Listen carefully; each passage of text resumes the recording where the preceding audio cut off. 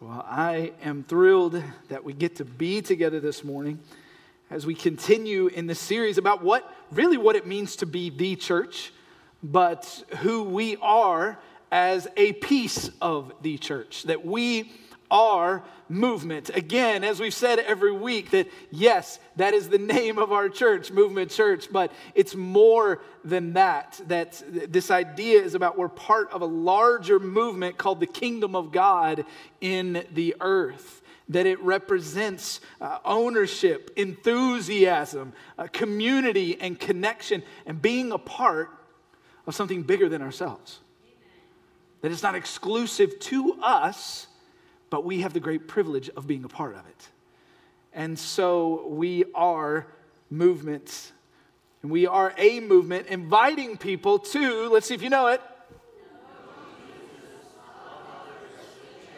It got there at the end, so good for you. Way to go. We're a movement inviting people to know Jesus, to love others, and to live changed. And listen, I want to say this. You guys are getting better every single week at remembering those blanks. So thank you for not causing me to go home and curl up in a fetal position every week. But we are a movement inviting people to know Jesus, love others, and live changed. And while we want you to remember that, the purpose of the memorization is that our lives and hearts would be moved by it. That we wouldn't just know a phrase, but we would live a lifestyle that is in fact embodying of that phrase. Amen?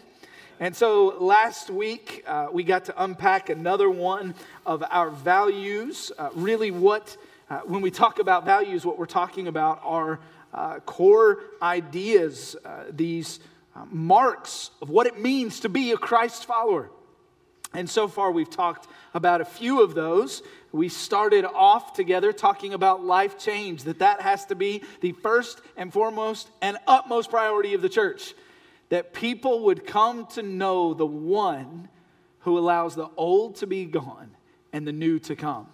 The Jesus that transforms lives. But we don't want them to stay there. We want to be a people who are constantly growing and changing and becoming more like him. And then last week, Pastor Dwayne did a fantastic job challenging us with this idea of honest community, what it means to live an authentic relationship. And I know that many of you, as we've heard the stories come in this week, many of you walked away from that message loving Dwayne and really, really disliking Dwayne all at the same time. And listen, that's part of honest community, is it not? It's saying the difficult things. It's saying the things that are hard to hear, that are hard to process, even at hard times. And so today, we're going to unpack another one of those. As we look at this value, this mark of a Christ follower, what it means to practice and to promote extravagant generosity. That we should be a people, not just Movement Church, but the church. We should be a people that are marked by a lifestyle of extravagant generosity. We're going to look at two passages primarily today that you can go ahead and flip to and mark in your Bible there, or if you're looking at a tablet or your phone, you can pull both of these up. Those of you who are with us online, glad to have you. You can do the same thing there. One is going to be in Acts chapter 4, and the other one is Proverbs chapter 11. And there'll be a few other scriptures today that I'll mention as we go along. But while you flip there to Acts chapter 4 and Proverbs 11, I think that we can all agree, especially in American culture, we've got a pretty good finger on the pulse when it comes to extravagance. Yeah? You know what I'm talking about? Like, we're good at spending money on stuff. Let me give you an example. Let me give you actually a few examples that will kind of show us just how good we are at extravagance in our culture. The first actually happened to Mama Sita and I just a couple weeks ago. We had a day just to hang out together, and so we went to this really cool little fresh market down in Cape Coral. Just hang. I know I'm getting older when I'm like, we had a day together and we went to the fresh market, but it was great. It was so cool. They had like samples to enjoy and all kinds of different vendors there. Great time. Went to this fresh market. One of the things that caught our eye was in the back corner where they have the meat and fish section, all of that. They had back there Japanese A5 Wagyu beef.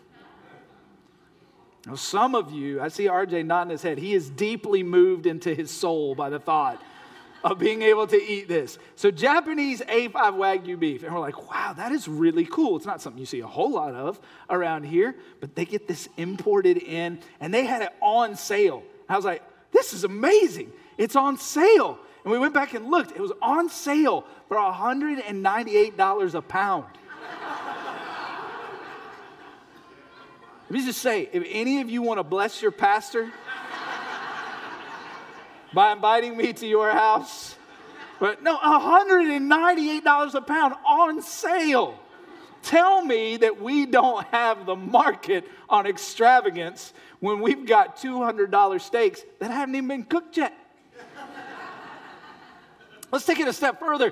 Do we have any folks in the room, any ladies that just like a good purse? You love a good purse. Anybody? Like that's, that's your thing, right? Mamacita will tell you she didn't raise her hand, but she should.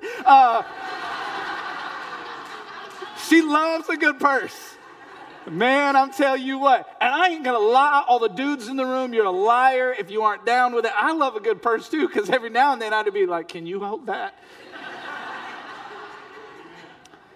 I came across this in a January 24th of this year. I found this in prepping for all of this in an article. This is a Birkin purse. Just the name sounds, woo. This is the metallic Birkin, right? Need to know, it's smaller than a typical Birkin. I don't know this. I had to write this down. It only measures 25 centimeters in total volume, which the only way I can interpret that is it holds 2 Tic Tac boxes instead of 4. I don't know.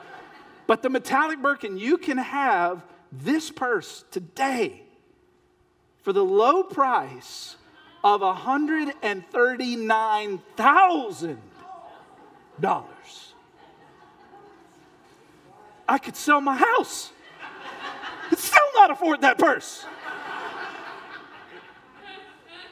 We've got extravagance down to a T, don't we? You don't relate to purses. How many of you are thrilled it is Super Bowl Sunday in the room? All the Chiefs fans, give me a shout. All the Chiefs haters, give me a shout. Oh my. I did not expect that at all. I just know Taylor Swift's playing. That's all I know.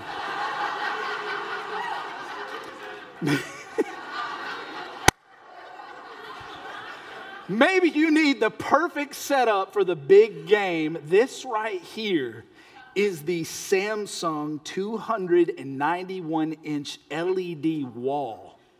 This is not just any TV. 291 inches.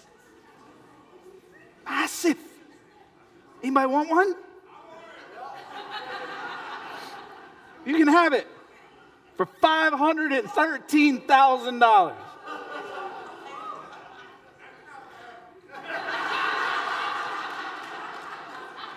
Hey, let's admit it. We're good at extravagance in our culture. We've got it down pat. We know the definition, the very definition of to be extravagant is exceeding the limits of reason. $139,000 for a purse is exceeding the limits of reason. Exceeding the limits of reason or necessity. The secondary definition, lacking in moderation, balance, and restraint. The third, extremely or excessively elaborate. But can I submit to you, what if we applied that same concept, exceeding the limits of reason, to generosity? Amen.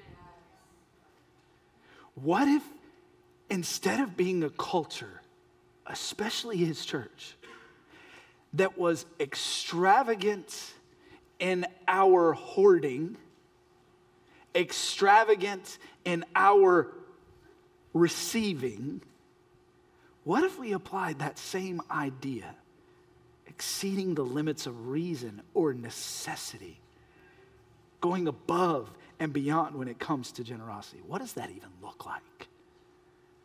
Well, let's look by starting in Acts chapter 4. This is the early church. This is what was taking place as people were coming into faith in Jesus Christ, their lives being transformed. And we read this of the early church, Acts chapter 4, verse 32. Now the full number of those who believed were of one heart and soul, and no one said that any of the things that belonged to him was his own, but they had everything in common. Today what we're going to do is look at three simple statements that work their way out of us as we begin to grow in extravagant generosity. And the first is this: extravagant generosity says, I see nothing as mine. This is a deeply complicated concept for Westerners. It just is, and that's okay. Don't feel condemned this morning. Don't feel condemned if you're already thinking, oh, he's just going to talk about giving the whole time. Hey, just lean in. Just asking you to lean in and hear us out today, okay? Extravagant generosity says, I see nothing as mine. Now, there have been occasions where this very passage, as well as Acts chapter 2, have been mistakenly misunderstood, have been misinterpreted as some sort of prescription for a political or governmental economic structure. Let me be clear. This record from Dr. Luke, the pattern demonstrated by Jesus and his disciples, this is not about socialism. Because let's go back to what Dwayne mentioned last week. Part of context is remembering our audience. All right? This was written about and to who? The church. So when Luke recorded this early history of the church, this is not about a mandated imposition on all people, but simply a response to the needs of those around them. That's what this was about. And so this took place because these people adhered to a belief that nothing that belonged to him was his own. Nothing that they had was their own. In the Greek language, that word own is idios. Idios, and it means peculiar to the individual, unique to the individual. And so, all of them, the church, as it was growing, none of them looked at anything they had as peculiar or unique, being exclusively theirs. It was a view that was held that if you need something and I have access to it, I'll make it happen. That if you have a need and I can be a part of helping meet it, you can count on me. That's why we see in Acts chapter 2 that the early church, when there was a need, they would even sell things to help someone else in the church. Their possessions, their property, their home, their money. Hear me. All of these were simply tools to make a difference in the world around them and to point back to Jesus. That's what it was for them. How do we do that? How do you see nothing as yours? Well, let me ask you a question to kind of build towards this. You can just raise your hand.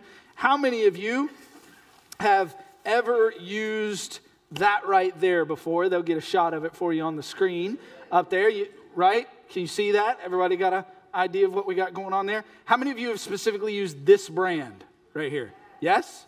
Okay, how about this next one for you? How many of you have ever enjoyed some Kraft mac and cheese? The most synthetic, fake, delicious goodness on the face of the planet. Yes? How about this? Are any of you familiar with the name James Cash Penny? Anybody familiar with that name? How about this? Have you ever shopped at JCPenney before? Now here's the thing. Every single one of these have something in common, and that is that their founders, these individuals, James Kraft, Henry Hines, and James Cash Penney, every single one of them were not only, very intelligent businessmen, very astute businessmen, but they were all solid followers of Christ, deeply devoted to their faith and to God. And all of them had a mindset in common that's actually best verbalized or articulated by another businessman that you've heard me mention before by the name of R.G. Letourneau. R.G. Letourneau was brilliant, not just a businessman, but an inventor, had over 300 manufacturing patents for different processes, machining tools, heavy equipment. It is said that he even supplied over 70% of all of the grading and earth-moving equipment that was used during World War II. But that's not the most interesting thing. Because Letourneau actually came to a saving faith in Jesus Christ at the age of 16. And from that point on, he determined that any blessing that God brought into his life wasn't his own, to the extent that there came a point in his life as he experienced success in the business world that he actually lived off of only 10% of what he made and gave away the other 90. Not just him, but his business as well. Kraft, same story. Hines, same story. These are individuals who lived off of less than constantly and consistently. And you say, well, Nate, they had millions and millions and millions and millions of dollars. No. It was a mindset, again, that Letourneau actually was able to express one time when he said this. The question is not how much of my money I give to God, but rather how much of God's money I keep for myself. Look at your neighbor and say, it's not yours. That was the most quiet,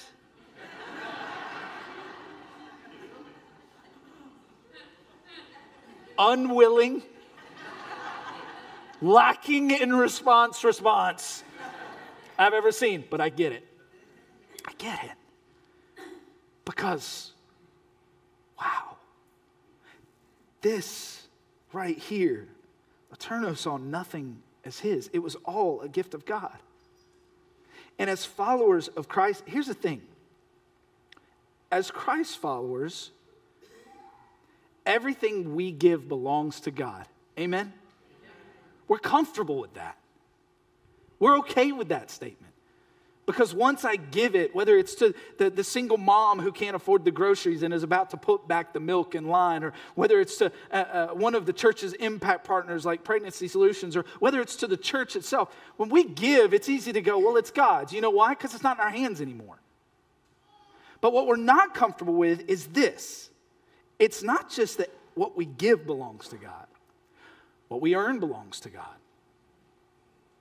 What we spend belongs to God. What we save belongs to God. We are simply stewards. That's it. So if that is the case, why not give generously, extravagantly, in ways that strengthen the body of Christ, in ways that radically impact our community? Because the fact of the matter is, Paul expressed it beautifully to a young pastor by the name of Timothy when he said this, for we brought nothing into the world, and we cannot take anything out of the world. As my youth pastor used to say, nobody's really in the business of hooking up U-Hauls to hearses. We can't take it with us. So why not be a people who seek to give it away instead of trying to hoard it for ourselves? And listen to me, this will lead to the next point, because I want you to understand this value for us as a church and for us as believers and followers of Christ. It is not about getting more from you. It's about what God wants for you.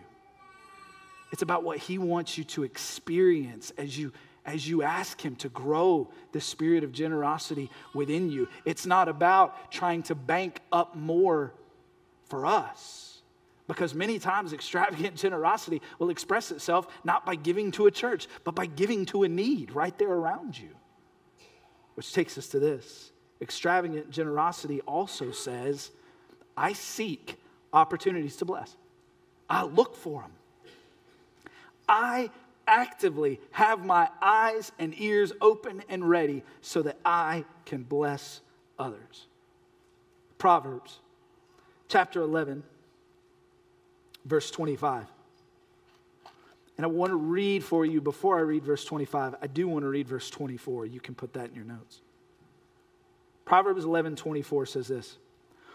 One gives freely, yet grows all the richer. That is not a monetary promise. Jesus is not your jackpot. Okay? This is about richer in our relationship with the God of the universe. Okay? One gives freely, yet grows all the richer. Another withholds what he should give and suffers want. Another says, I don't see how. I'm not really able. I'm not available. And yet still finds himself wanting. Now, look at verse 25.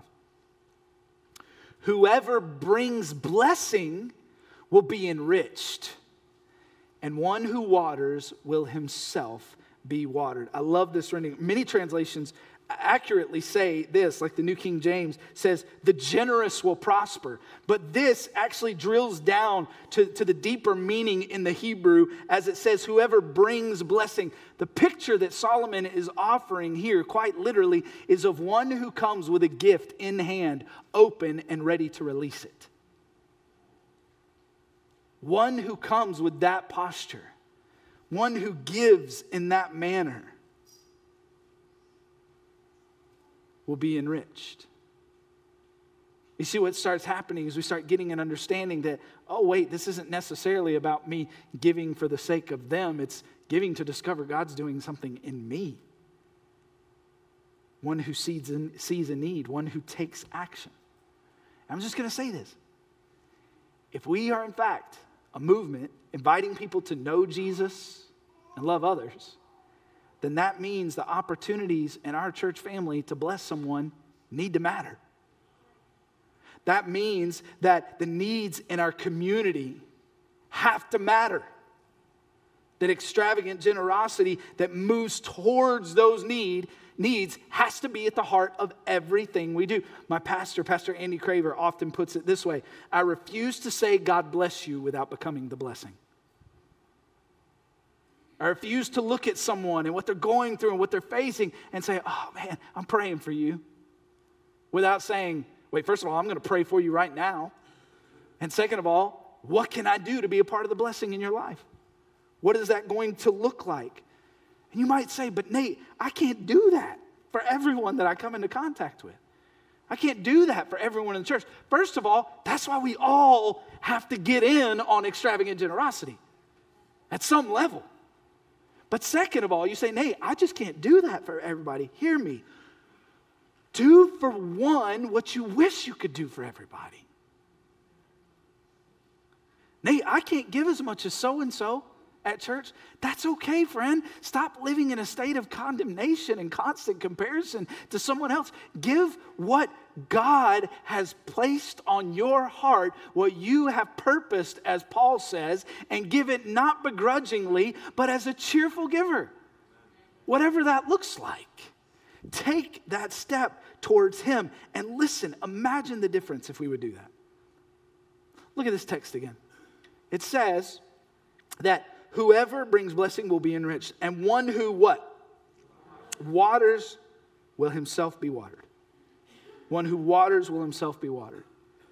Now, all of us for about the past 16 months, a little bit longer now, have been like pushing through this frustration since Ian came through, right? Trying to get houses repaired. We still have blue tarps. We were just talking about this with Michelle's folks last night. Many of you are still fighting with insurance companies. Many of you are still frustrated with repairs. And I remember right after it happened, maybe you felt that, maybe this was just me, maybe it's because we were new to the area.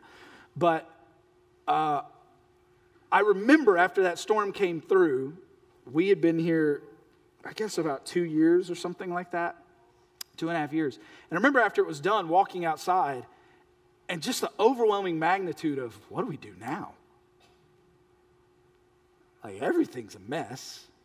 Trees are everywhere. Roofs are blown off. Water's getting into places it was never intended to be. I'm just like, what do we do? And so we just got to work. Many of you just got to work.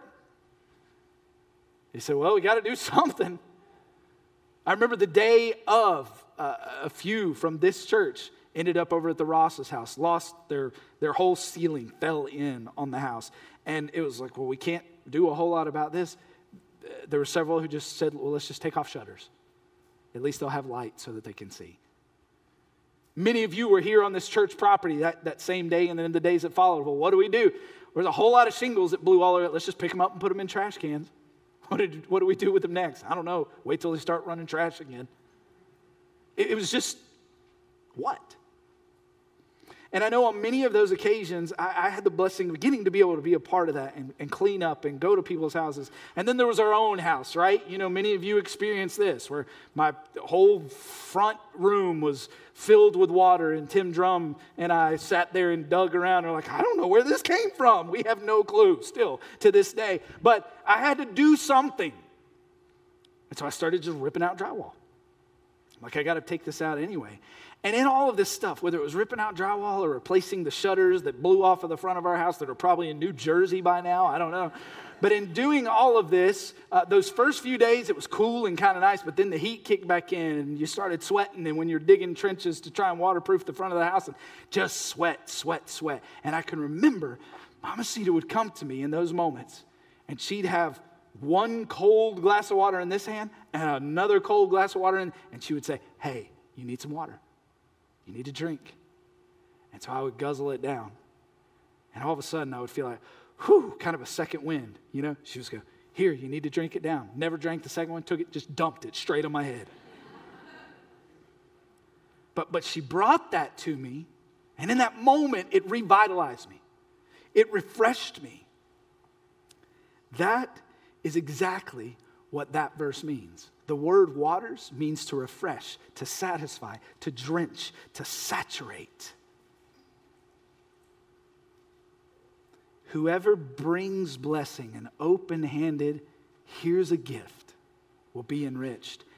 And one who refreshes, who satisfies, who saturates, will himself be refreshed. Are you seeing it? It's not about what we want from you. It's not about us standing up here and throwing down some really poor teaching on a certain idea of, well, if you give this, you'll get that. No. That's baloney.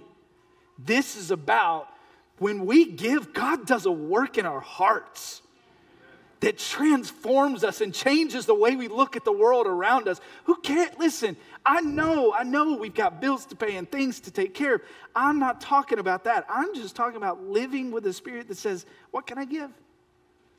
What can I do? It's not about big or small.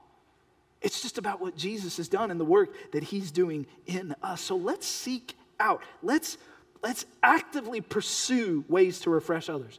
Let's saturate our spheres of influence with generosity. Let's drench this community of Port Charlotte with generosity. Let's make them look at Movement Church and say, why do y'all keep giving stuff to us? Amen? I want them to look at Movement Church and say, but y'all could build a building. We'd rather bless you. But y'all could make room to put more people in seats. No, we'd rather bless you. And listen, he who refreshes, even as a body, will be refreshed. Amen.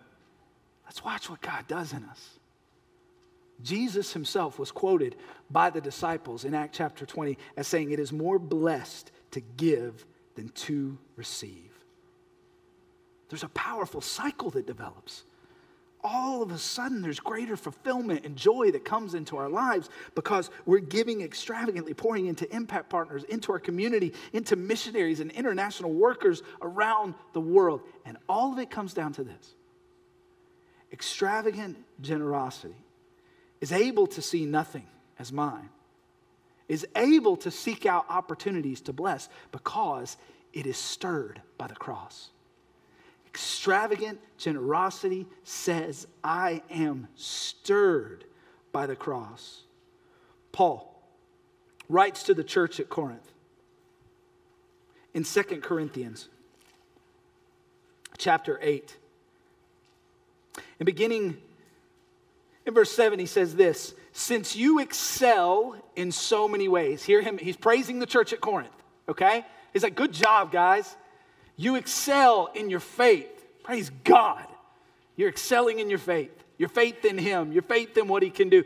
You're excelling in your gifted speakers. I don't know about that one. But you're excelling in your knowledge. You're excelling in your enthusiasm and your love from us. He says, I want you to excel also in this gracious act of giving. It literally translates in the gift of generosity. I want you to grow. I want you to excel in this. Don't miss what Paul is saying here. He goes on. I'm not commanding you to do this. Please pause and underline that in your Bible. Because some of you in this room, unfortunately, have lived with decades of religious baggage where a manipulative religious leader stood in a pulpit and commanded you to give X amount every time at this time, and if you didn't, your tires were going to blow out and your washing machine was going to fall apart. Now listen, before you walk away and like, oh, well, Nate's saying we don't have to tithe. No, what I'm telling you is that the tithe has been one of the most destructive things to the church because for some, it has become an unnecessary burden to ever introduce them to extravagant generosity. And for others, it's become a pharisaical platform to say, well, I give this when they really should be given more because of the cross of Jesus Christ. I'm preaching. And I love you. And security, please come see me after. But he says, I'm not commanding you to do this, but I'm testing where your love is. Are you genuine in what you say that God is doing in you by comparing it with the eagerness of other churches? You know, oh, here it is. He says, I want you to grow in giving, the grace of giving, because you know the generous grace of Jesus Christ.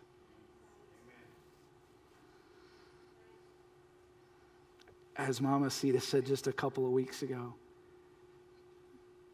when generosity is doing its work in us, we don't glue our eyes to a calculator. We lift them to the cross. Because here's the thing. If extravagant generosity is born out of obligation, it is neither extravagant nor generous.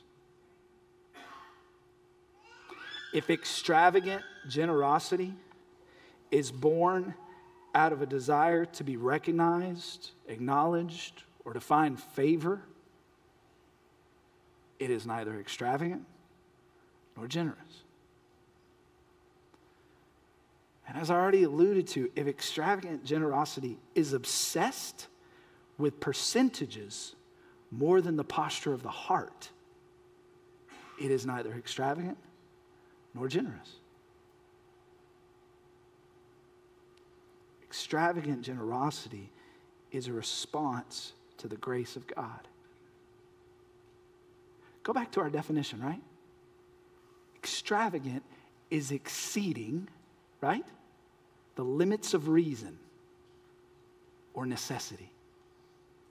I only need to do this, or it's only reasonable to do this. Jesus says, Look at what I did. Consider that. Let that be what motivates you. Let that be at the heart of all of this. It's an act of gratitude for all that he's done. Again, it's what we want for you. We want you to be able to worship as you give to a great God, as he opens doors of opportunity for you to bless others. That's why Paul says, I'm checking. I'm checking to see if your money is where your mouth is. Do you love him? Answer Paul's question. Do you love him? Okay. Show that. Pray that he would open that in your heart. And listen again. You say, but Nate, no. Just go to him and say, Lord, help me see more clearly how I can watch this beautiful gift unfold in my heart and life. Show me opportunities. Show me how I can grow. You love others? Show it. And I want to close with this. I'm done. I promise. They're like, I'm not coming back next week. Yeah, you will. You know you will. You crazy kids, you. Listen, when we first introduced this, like I said, just a little under 3 years ago, we also attached some targets that we said, well, because we want to grow in extravagant generosity, what's that going to look like? Right? You can have a vision, but if you don't have a way for that to walk itself out, you're just kind of aimlessly doing whatever. So for us, we presented this statement. In order to encourage extravagant generosity, we'll foster a spirit of just that by investing $1 million into partnerships and impact efforts in our community and our world. Now that goal was keeping in mind that we were looking at a target of about 5.5 years. That's what we wanted to see. So this was the goal. Keep that in your mind, okay? The other that I love was this. We'll initiate and foster relationships with 15 Vision Impact Partners whose goal is to affect change in our local community and beyond. I'm thrilled that this morning, and I want you to hear this before I show you anything else and then we're done, okay? I'm glad that I get to take the words of Paul and say to you all, instead of I want you to grow in this gracious act of giving, I'm glad that I get to say, Movement Church, thank you for growing in the gracious act of giving. Because you have responded to the prompting and the moving of the Holy Spirit in your lives in a way that makes my heart smile, as does it our whole staff. So here's the update for you, and I'll close.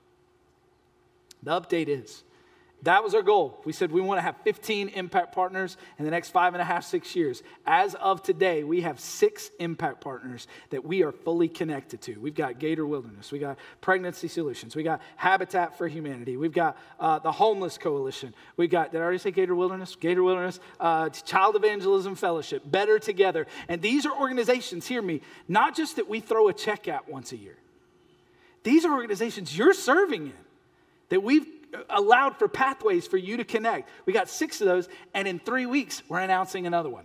So I have 7 impact partners that we are connected to deeply and do life with. That said, with those impact partners, you have given $76,000 in 2.5 years that has gone just solely to those impact partners. $76,000. I'm going to let you clap, but I got to keep talking, okay? This right here is super cool because this is what extravagant generosity looks like when we stop putting it in a box. This gift is in addition to that because one of our families right here at this church at the end of the year said, hey, we want to do something special for one of these impact partners. They had it all worked out. And it turns out that partner was doing a matched gift, and then this family where they were employed matched the gift as well. So a $4,000 gift turned into $12,000 like that to one of our impact partners. That's cool. Listen to this. In the past 2.5 years, over $72,000 has gone out of this place in benevolence to help people who have found themselves in a tough time, to help them pay for rent where they got behind or a light bill. And listen, what I really want to celebrate is this. As huge as that is, that some of those have been to help some of you, some have been to those in our community. As of late, thanks to the amazing Heather Rodriguez that came on our team this past year, a lot of those people that we were able to help are now members of this family and are thriving as a result. Amen? Let's go. Let's go. Let's go. Over $140,000 just in the past 2.5 years that you have given to the Great Commission Fund, which actually allows us to help support missionaries and international workers and church planners all over the globe. All told, just so you know, that gift has been over $1 million. Over $1 million in the past 20 years that you all have given. That's huge. But just in 2 years, you've given $140,000. Look at this. $82,654 in Christmas gift offerings that have helped fund domestic and international projects like finishing out the Chiefs House at Gator Wilderness or building the dorms in West Papua, Indonesia. That's what you all have done. And that means some of you were here back in the fall and heard it at our vision gathering that like we were hoping to get to this certain number. I can tell you that just between November and now, it is amazing what you all have done. And to date, 2.5 years, $554,000 have gone out. None of that stayed here. Not a dime of that stayed here. Every bit of it went out of this place to bless our community, to make a difference. Church, let's go. Let's keep going. This is exciting. This is the kind of stuff that the church was made for, and we're getting to do it. So let's keep rolling. Let's keep seeing it happen. This week you can pray, where am I? From extravagant to maybe non-existent right now. Don't walk away in condemnation. Simply begin to pray, God, how can I be stretched? Giving to my church, giving to my neighbor, giving to my community. How can my finances, my possessions, even my home, be used for your glory and the good of others? Amen. Father, we love you. We thank you for this time together. And I pray that as we leave from this place, we would be stirred by the cross. That your extravagant generosity, the giving of your very life, would move us to give for the good of others and for your glory. Take us from this place, challenged but encouraged. In Jesus' name we pray. Amen. Amen. Listen, as you go, I want to tell you, you've got an action step waiting on you right out there. Our giving wall for students who are going to camp this summer.